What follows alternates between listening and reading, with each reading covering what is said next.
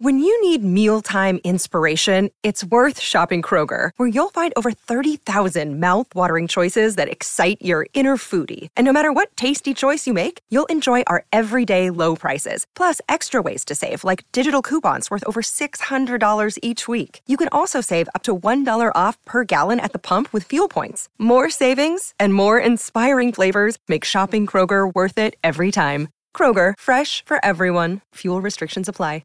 This is May 9th, and this is the Bruins Beat on CLNS Media.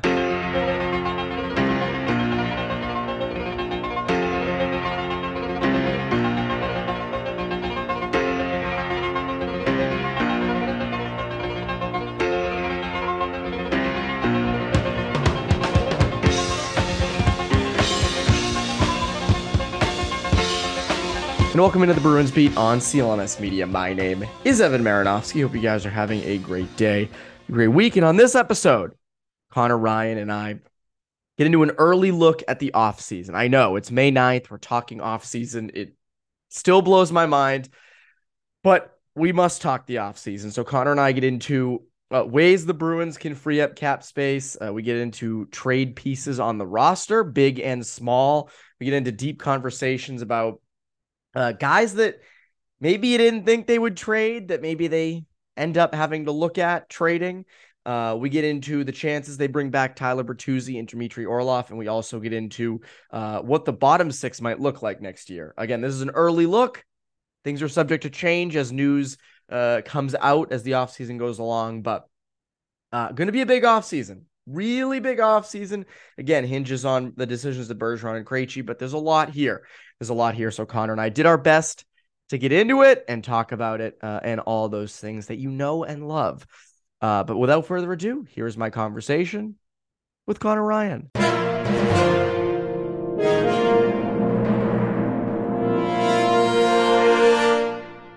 And we're here with Conor Ryan. Conor, what is up? Evan, I'm doing well. How you doing? Doing great.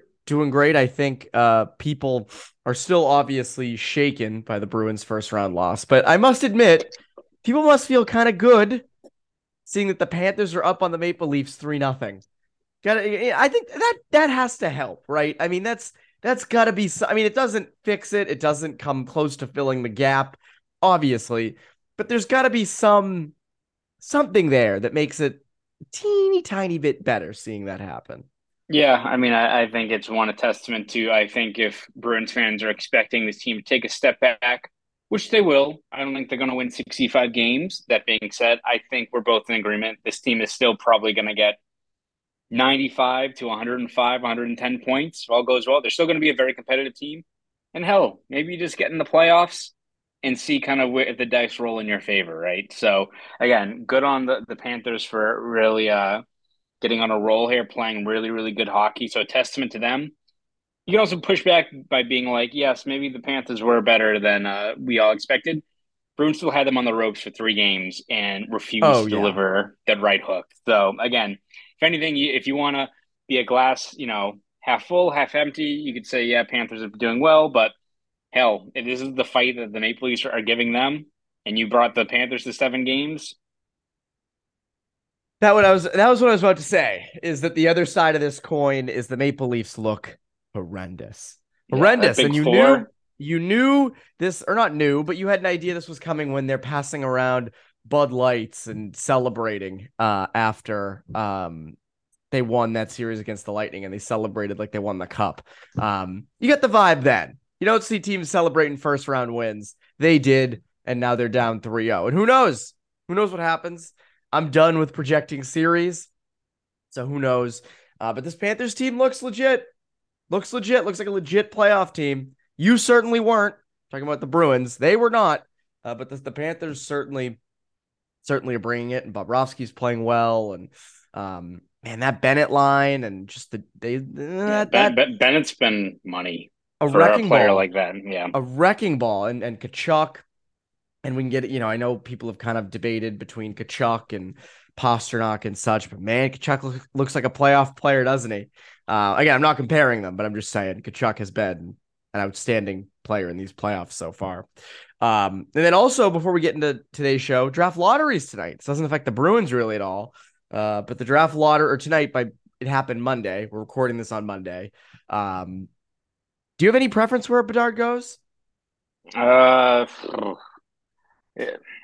Not Arizona. It's one place I don't want to go. A I place that agree. is literally the Satrials of the NHL. It's a place where you dump your contracts and hide the books and call a drink. No, that team should not get any benefit of the doubt in terms of just the way It's they bad run enough they got things, of how Logan much of a Cooley last year. It's bad yeah enough they have him. for how much of a clown car operation that thing is. That team does not get it. Team that I think would, Columbus seems like they'd be very excited, even though it's not really a big draw. If you ask me which team I think would be great to grab a player like that, give me Philly. We need the I Flyers was to be just good thinking again. that. We need Yeah. we need the Flyers to be. It's like when the Rangers had a bit of their rebuild. They were pretty quiet for a few years. Just doesn't feel right. We need Philly. We need the Flyers to be back in it. We need Gritty to have something to cheer about, right? Like we need that back in the NHL. So it's like how in the NBA the Knicks are now good. It's much better when they're a better team. As funny as it is to dunk on Knicks fans, having like an energized MSG is a lot better than what it used to be. So I'm all in for Bedard going to Philly. I am in complete agreement with you on this. The only other thing is if you went to Columbus, I think Columbus would have a chance to actually be kind of good next year. Yeah. Just because you have the pieces there. They were injured this year. You have Gaudreau, who has a year under his belt. That seems like a fit where if he went there, they would be pretty good immediately. I agree with you though. You need him. I don't, look, I grew up with cousins in Anaheim. I was the Ducks were like my second team growing up. I think the Ducks are cool. They're a fun team. No, no, you want him in an Eastern market that's pretty prominent, and that's Philly. I'm in total agreement with you on this. Again, it's like when the Rangers were, as you said, as the Rangers were bad and they were in it for Lafreniere. I would love to see Bedard in Philly for every reason possible. Montreal would be tough. Montreal might be tough in the division with the Bruins, but Philly would be the interesting one. But we'll see. I mean, it obviously already happened. We don't know about it, but when people listen to this, it'll have already happened.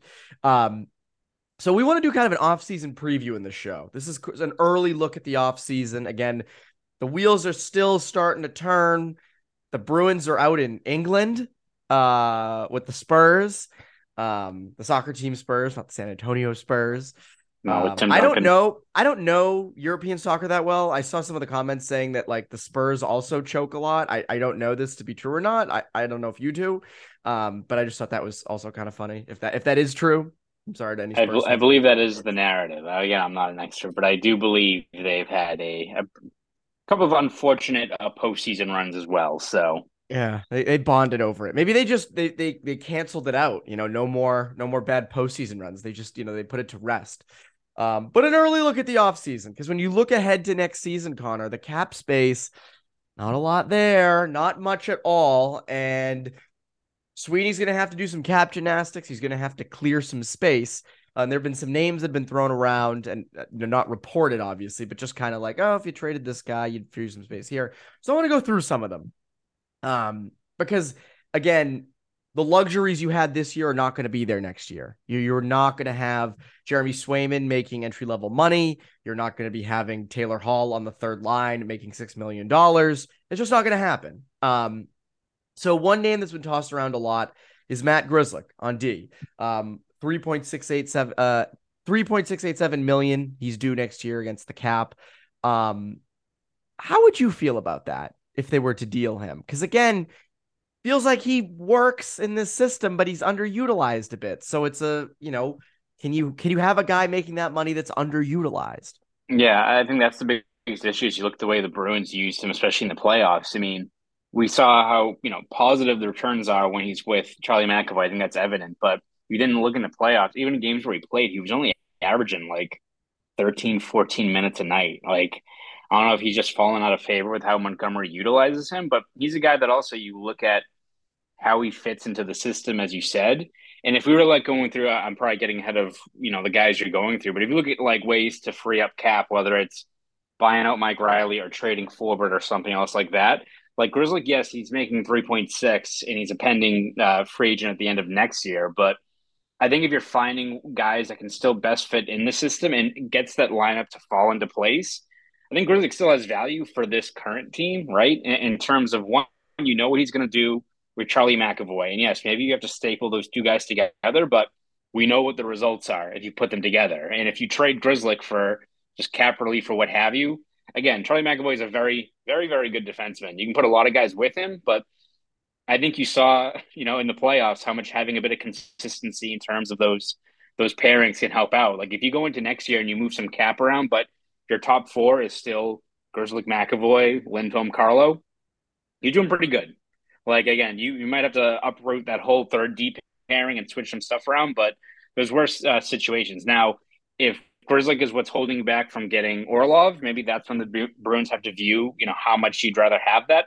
That being said, I still don't really like Orlov and McAvoy together as a pairing. So it's a bit of a tough call in terms of, moving up that cap and what the risk and reward is. Like if you're looking for just regular season play, I think having Grzelcyk back there helps you out a great deal in terms of not only just his play and what he does well, but making the rest of that decor fall into place. But you look at how he was used in the playoffs, even though like I'm not going to really put him, as being responsible for like that game 5 turnover. I know people weren't happy with where he was on that OT goal in game 7, but I'm not putting like a lot of the blame on Grzelcyk for the failings of this series as opposed to maybe previous ones where people had a gripe with him in the playoffs. But you look at how the Bruins used him, it's like, do they view him as being part of the equation when I don't know, you look at all the alternate players they swapped in for Grzelcyk, didn't really like what I saw. So it's a tough call. Like if you ask me, I would find other avenues to free up cap on the decor before moving Grzelcyk, but that's also just me. Maybe I'm just a BU honk, Evan. Maybe you're B honk, but also like they probably win game 6 if Grzelcyk's in for Clifton, right? Like Clifton directly led to I think 2 or 3 goals. Like just take one of those off the board and you win the game. So again, I mean, you were talking a little bit about there with Forbert, and it feels like Forbert and Grzelcyk are kind of the two that people are up in the air about that are coming back. In terms of their money, and I think a big reason why Grzelcyk didn't get that showing that he maybe should have gotten in the playoffs was Orlov was there, and Orlov may not be back next year. Probably won't be. Again, I see a guy like Orlov making around 6.25 from a team that's going to rely on him to be a top pairing defenseman. I mean, like he still put up 8 points in the playoffs. Like there's production there. Now, I'm kind of on the fence about this. If you, and again, this probably wouldn't happen. But just on paper, would you take Grzelcyk and Forbert over Orlov if that's what it took? If to bring back Orlov, you had to trade away Grzelcyk and Forbert. I know this is big, and again, it's an early look. Our opinions might change throughout the offseason.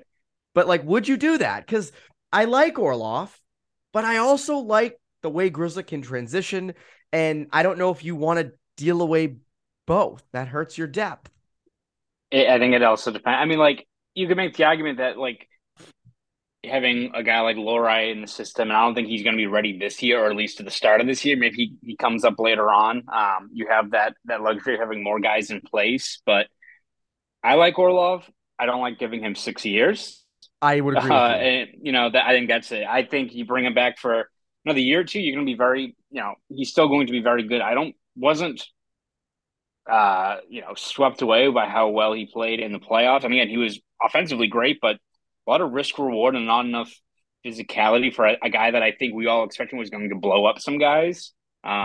Defensively wasn't really terrific. Yeah. Still like a very good player. It's just giving him 6 years, 36 million.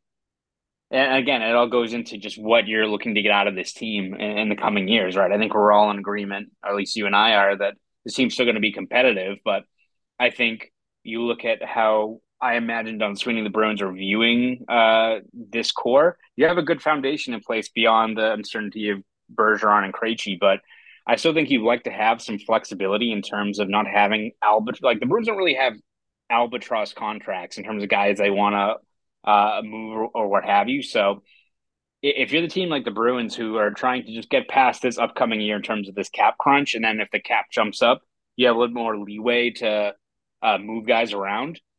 I could see them being hesitant to be the team that hands Orlov that 6 years, 36 million, because you want to have that freedom to retool on the fly when, let's say, Bergeron comes back, but then retires next year, and you have a lot of cap space, and you have room to really kind of tweak how you assemble your forward core, what have you.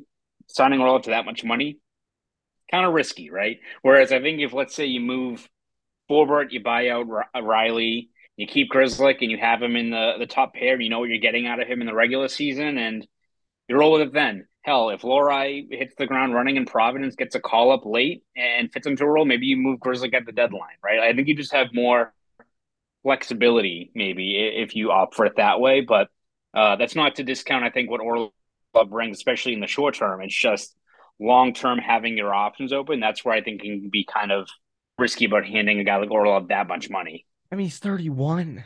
Like, doesn't that feel Yeah. like a little bit of a Torrey Krug contract? Like, go get the bag, but don't be the team to hand it out to him. Like, I like that to me feels a little like that. And that's where I think that I agree with you. The Grizzlick rolling into next season with Grizzlick, McAvoy, Lindholm, Carlo, and then playing out the season. You'll figure out your third pair. You've got guys in the system who can step in there, or maybe you go out and sign someone for very little money. And then if you really need another defenseman at the deadline, you can go get one. But I just go back to, like, there are teams out there that I think will fully pay a guy like Orlov, just like I feel there are teams out there that are going to give Connor Clifton $3 or $4 million a year. Right. It feels like to be a potential top four defenseman. And again, I think it's a good problem to have for the Bruins that you have these, but it also isn't, because those are big decisions to make. Those are really big decisions to make. Another guy that is thrown around a bit, has been thrown around, is Taylor Hall up front. And it's not that he didn't live up to the $6 million. It's that having a $6 million left wing on the third line is a luxury that you will not have this upcoming year. And a lot, I mean, obviously I think Bertuzzi's younger, probably fits you a little bit better. The return was there. Ironically enough, those two were the top two scorers in the first round for the Bruins. So there's that. But someone's going to pay Bertuzzi. Like, to keep Bertuzzi, you're going to have to sell him on pizza in the North End and hoping that he wants to take a hometown discount, which, why would he want to? He's been here for a few months and he wants his payday. He should get his payday. Would you trade Hall? I guess if it meant keeping Bertuzzi, but I don't even know if that's going to do it to keep Bertuzzi.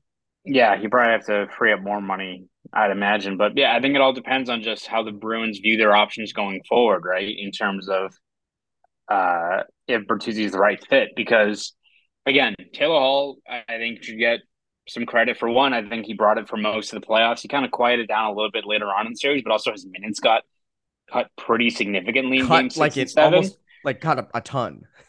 But I think when you look at how you have to get past some certain rounds of playoffs, you need a lot of guys to elevate their games, and I thought Hall did that in that round one. So for a guy like him, who's a former Hart winner, who's not that far removed from it, still a high-end player, to accept a role on the third line, play defensively, I mean, he's a guy that's bought into the system here.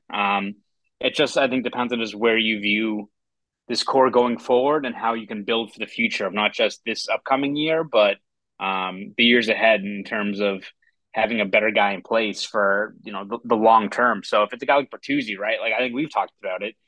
Even if Krejci retires, which I think we probably both have a feeling that he's going to, like, I don't think we expect David Krejci to be back.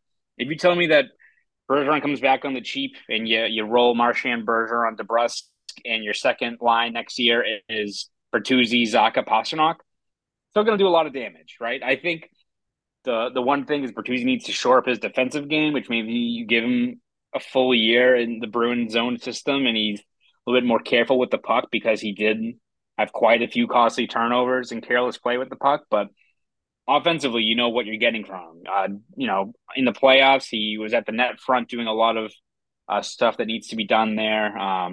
Full season with him at the net front on the power play could open up a lot more possibilities with how good he is passing down there. So if you move Hall and it leads to signing a guy like Bertuzzi, then it's probably worth it in terms of making the most of this core moving forward. Like, Hall at his age is still a very, very good player, but would you rather have Bertuzzi in that spot in the top 6, or Hall in the middle six, still contributing, but not having maybe a set role next to a guy like Coyle, right? So again, it's tough when you map out these scenarios in the offseason because there's so much that's still yet to be determined. As you said, I'm sure we'll probably have a podcast later on in July and August where we probably have changed our opinions on things, right, in terms of how Oh, things map out. I think it But could happen to us in a month.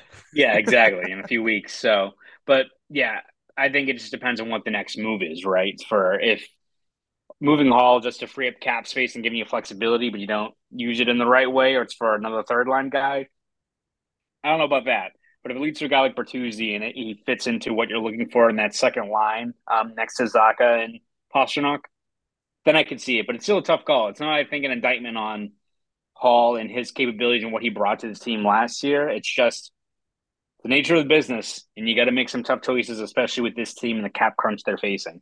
I'd also be curious to see a full season of Hall, Zaka, Pasternak and what that could potentially do. Yeah. On that second line, borderline, first line.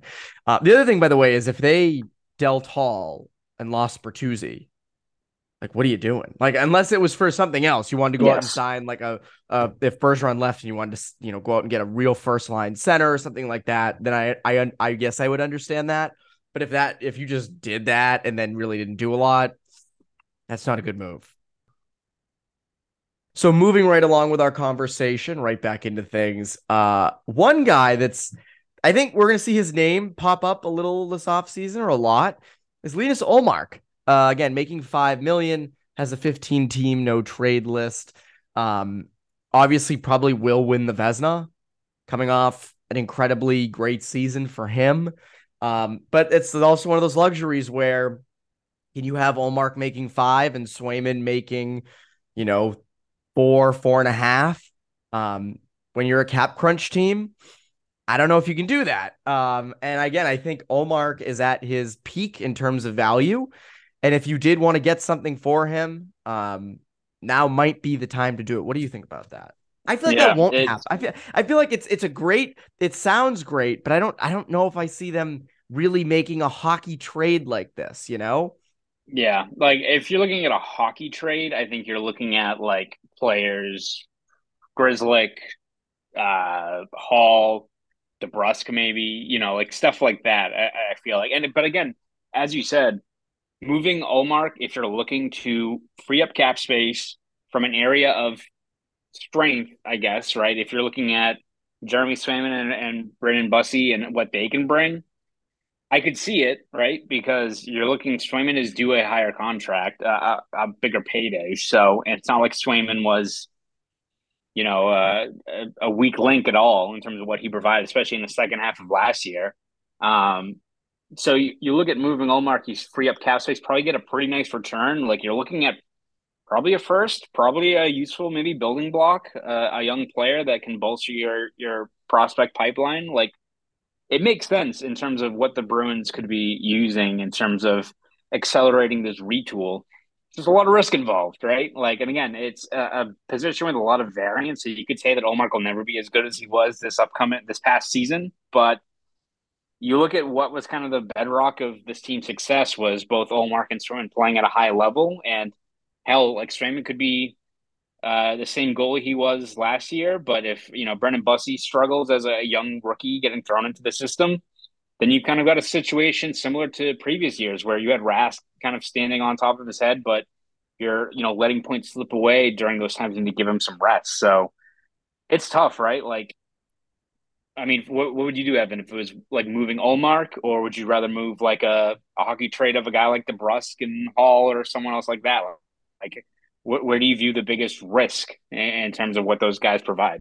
Well, if you lose Ullmark, I mean, you lose, as you said, one of your biggest assets of the goalie tandem, which you didn't use in the playoffs, which, like, again, you did not use it when it mattered most. What I would be intrigued is what Ullmark could get you back in terms of picks or prospects. If you wanted to, or if you wanted to trade him for a top 6 center. Like, that's where I would be intrigued because Grizzlick's probably not getting you that much except cap relief, maybe a mid-round pick or something like that. I'm curious what Hall would get you. It doesn't get you a first, I don't think, but I would assume it would be, a second round pick maybe, or some form of a player. But again, you want to shed cap there. You don't want to get someone back that's, you don't want to have an equal trade where, you slot in another guy who makes, 4 million or something like that. Like you want the cap relief. Omar, I think there are teams that would need a goalie. Like I've been trying to find like, okay, who's a Western Conference team that needs a goalie? And like Edmonton needs a goalie. The Kings kind of need a goalie. The Vegas Golden Knights would need a goalie. So you can play that game of, who could you trade him for, like a top six center? Could you trade him for, would you think Omar gets you a first? I saw Fluto wrote in the Athletic that I didn't, think you but would. I think he could. I think he absolutely could. So again, if you can get in at the end of the first round and you can add a good prospect or, take top prospects from another team for, like, again, this is probably the Vezina winner. And he's affordable. This is not like a $8-9 million goal. He's $5 million. So yeah, again, I think if you're making a move and you want to go big and shake things up and you want to follow the Florida Panthers model of trading something that isn't broken for something that's maybe better suits your team, I would be open to it. I would, with Olmark, because again, like yeah. you have Swayman there. And if you have some extra money and you want to sign like a veteran backup, if you don't trust Busey, there is that option as well. So I don't know. What do you think? It also just comes down to just what the money and cents are, right? Like, I'm sure Jeremy Swayman loves his, working with Hallmark, and we've documented that quite a bit over the last 2 years, right? But Jeremy Swayman, do you want to sign a bridge deal, or do you want to sign like what Jake Ottinger signed? Because you probably do something similar, right? So again, it also comes down to him and his agents of what you're looking for. The Bruins could very well be like, hey, we want to keep this tandem together, but you're probably going to have to do a bridge contract of something probably below what you're due for another year or two as we kind of get through these choppy waters. So it all comes down to, I think, what Swayman and his representatives want in terms of maybe facilitating keeping these guys in place. Because, again, I'm sure in a perfect world, the Bruins would love to keep these two together, right? It's unorthodox that you commit to a goalie rotation like this, but hell, they won 65 games off of keeping this in place, and they probably should have kept it going in the playoffs. So I could easily see Don Sweeney and the Bruins be like, this was one of the bedrocks of how we were so successful in the regular season. Let's keep it together, even if it means, shedding more cap on other areas. So it all depends on just what the Bruins prioritize. Whatever they do in terms of freeing up cap space is going to be difficult. They're probably not going to be happy with whatever move they do, whether it's moving guys like Grizzly, moving guys like Hall, a very good player like a DeBrusque or what have you, if that's what it needs to be. But it all comes down to, I think, what the Bruins prioritize in terms of what keeps them in contention the longest. And if it's keeping Olmark and Swayman in place, maybe that's what they have to do. But it's not an easy call, right? As much as in principle, moving him makes sense in terms of, taking out two birds with one stone in terms of shedding cap and getting good assets back. If you're in a spot where you're in January and Swayman's getting taxed early and Bussy or whoever you sign as a veteran backup isn't cutting it, then there'll be a whole lot of second guesses, right? It's risky. Yeah, It as much as is. in principle it makes sense, right? No, you're on paper it makes sense, but you think like I have this up right here. Swayman played 37 games this year, right? There's 82 games in a regular season. Is Jeremy Swayman ready to assume 51, 53, 55 games this year? I don't know. Like I think he can handle it, but there's going to be slumps in there. Can Busey step in and stop the bleeding for a few games? Can they get a veteran backup? Again, I don't have a name in front of me, but can they get a Yaroslav Halak like in 2018-19? Can they get someone like him in here for $1 million, 1.5, 2 million to step in for some of those games? Maybe, but again, that's a big ask of Swayman, I think. But again, if you're paying him, if they say, hey, no, we're going to give you a long-term deal with good money, then that's what's expected. Like then he has to live up to that contract.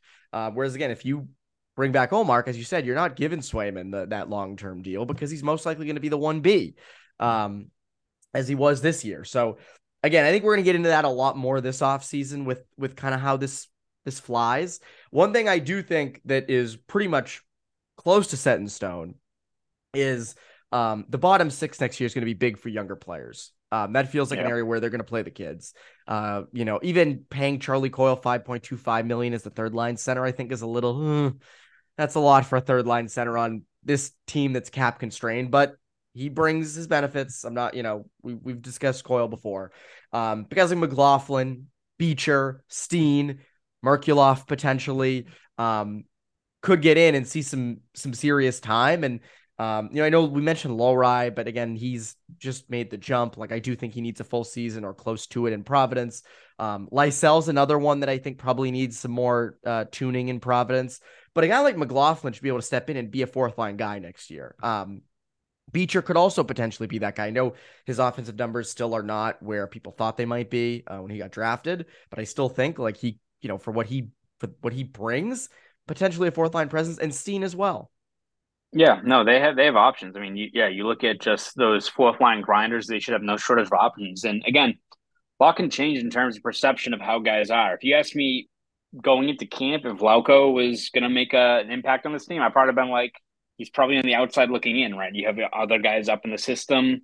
Really struggled to get his traction in Providence. And even in Providence, he still wasn't as maybe impactful, but gets a chance to the NHL, and he kind of brought it whenever you needed him out there, right? So he's a guy that makes plenty of sense in terms of more minutes.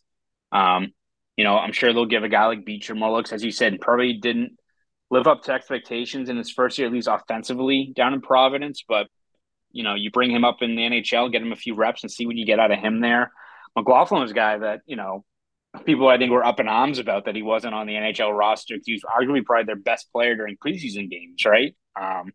So they'll have options there. Are they going to be as good as Nosek in terms of what his tough kind of role is? That remains to be seen, but you at least have options down there. And as you said, if you're looking for a third line guy on the wing, we'll see if Lysell makes a push out of camp. He's played a lot of hockey over the last couple of years, and he could probably use a bit more seasoning. But I think Merkulov's a really interesting guy, right? Was one of the better players in the AHL this past year, offensively gifted. The big knock against him last year was defensively, how he is, but it seems like he made a few strides in that regard. I don't think he's going to be winning the Selke or anything like that, but has a lot of talent for his role. So I think he's a really interesting guy that if you move a guy like Hall and you're looking for another guy to put with Coyle as a way to ease them in, a guy that probably has top six potential, but you want to start them off slow, giving them a guy who's very, steady with the puck and opens up space like Coyle, putting a guy like Merkulov or Lysell could be an option there for them. And I think if you're a Bruins fan, you'd rather have a guy like Hall or Bertuzzi. It's kind of like that meme of DiCaprio in that movie where he's like, we really had it all, didn't we? Like, you're not going to have a situation where you have Taylor Hall or Tyler Bertuzzi on the third line, but there is some intrigue and, hope that, a guy like Merkulov or Lysell could step into that role. And it's always exciting, I think, when you have younger players up in the system. It's great for the team, right? Where you save a lot of money and potentially add these young, talented players to the mix. But it's kind of like, the 2017-18 Bruins, where you had so many young guys crack the lineup and make an impact right away as part of that next core. So if you go into this upcoming season and a guy like Merkulov or Lysell or Lauko, McLaughlin, Lowry later on in the year, like, you at least have an opportunity here for more younger players to make their mark. And as a Bruins fan, that should be exciting to at least see what these guys have. The offensive upside of Merkulov's really interesting to me. Yeah, and he's a good player. I'm curious to see how that manifests itself, because this is obviously a team that prides itself on two-way abilities and being strong in your defensive zone. I remember last year development camp, they spoke about Merkulov's defense like it was like a crime against humanity. Yes. But again, I do think that his offensive upside, I think, is the most of any prospect except for Lysell. I mean, I don't even think that's like particularly close. So we'll see. But I mean, it will be a year that you will see those guys in the bottom six. And you know what? Good. Play the kids. See what you got down there. Save some money in the bottom six. Like, I do think that's a good thing. So we'll see what ends up happening over the summer, dev camp, beginning of training camp. That's a long way away. We got a lot of off season left. So much off. I was thinking as we were talking about this, I was like, if you told me on like May 8th, we'd be sitting here talking about this stuff, I would have fucking been stunned. But here we are. We're talking about this, and here we are. The way it goes. Connor, what can people look forward to from you over at Boston.com and the Boston Globe? Yeah, we're going to have you covered throughout this very busy off season, from free agency, trades, the draft, everything. We're going to cover dev camp, all of it. You can find over at boston.com. Again, we have a great staff that covers everything that's happening in Boston sports, not just the Bruins. So Celtics, Red Sox heating up. Patriots are going to start their mini camp pretty soon as well. Everything we'll have over at boston.com. So please read over there. And if you want to follow me on Twitter, you can at Conor_Ryan_93. Go do all that. And make sure to subscribe to New England Hockey Journal. That's Conor Ryan. I'm Evan Marinofsky. You Bruins Beat listeners, have a great rest of your week.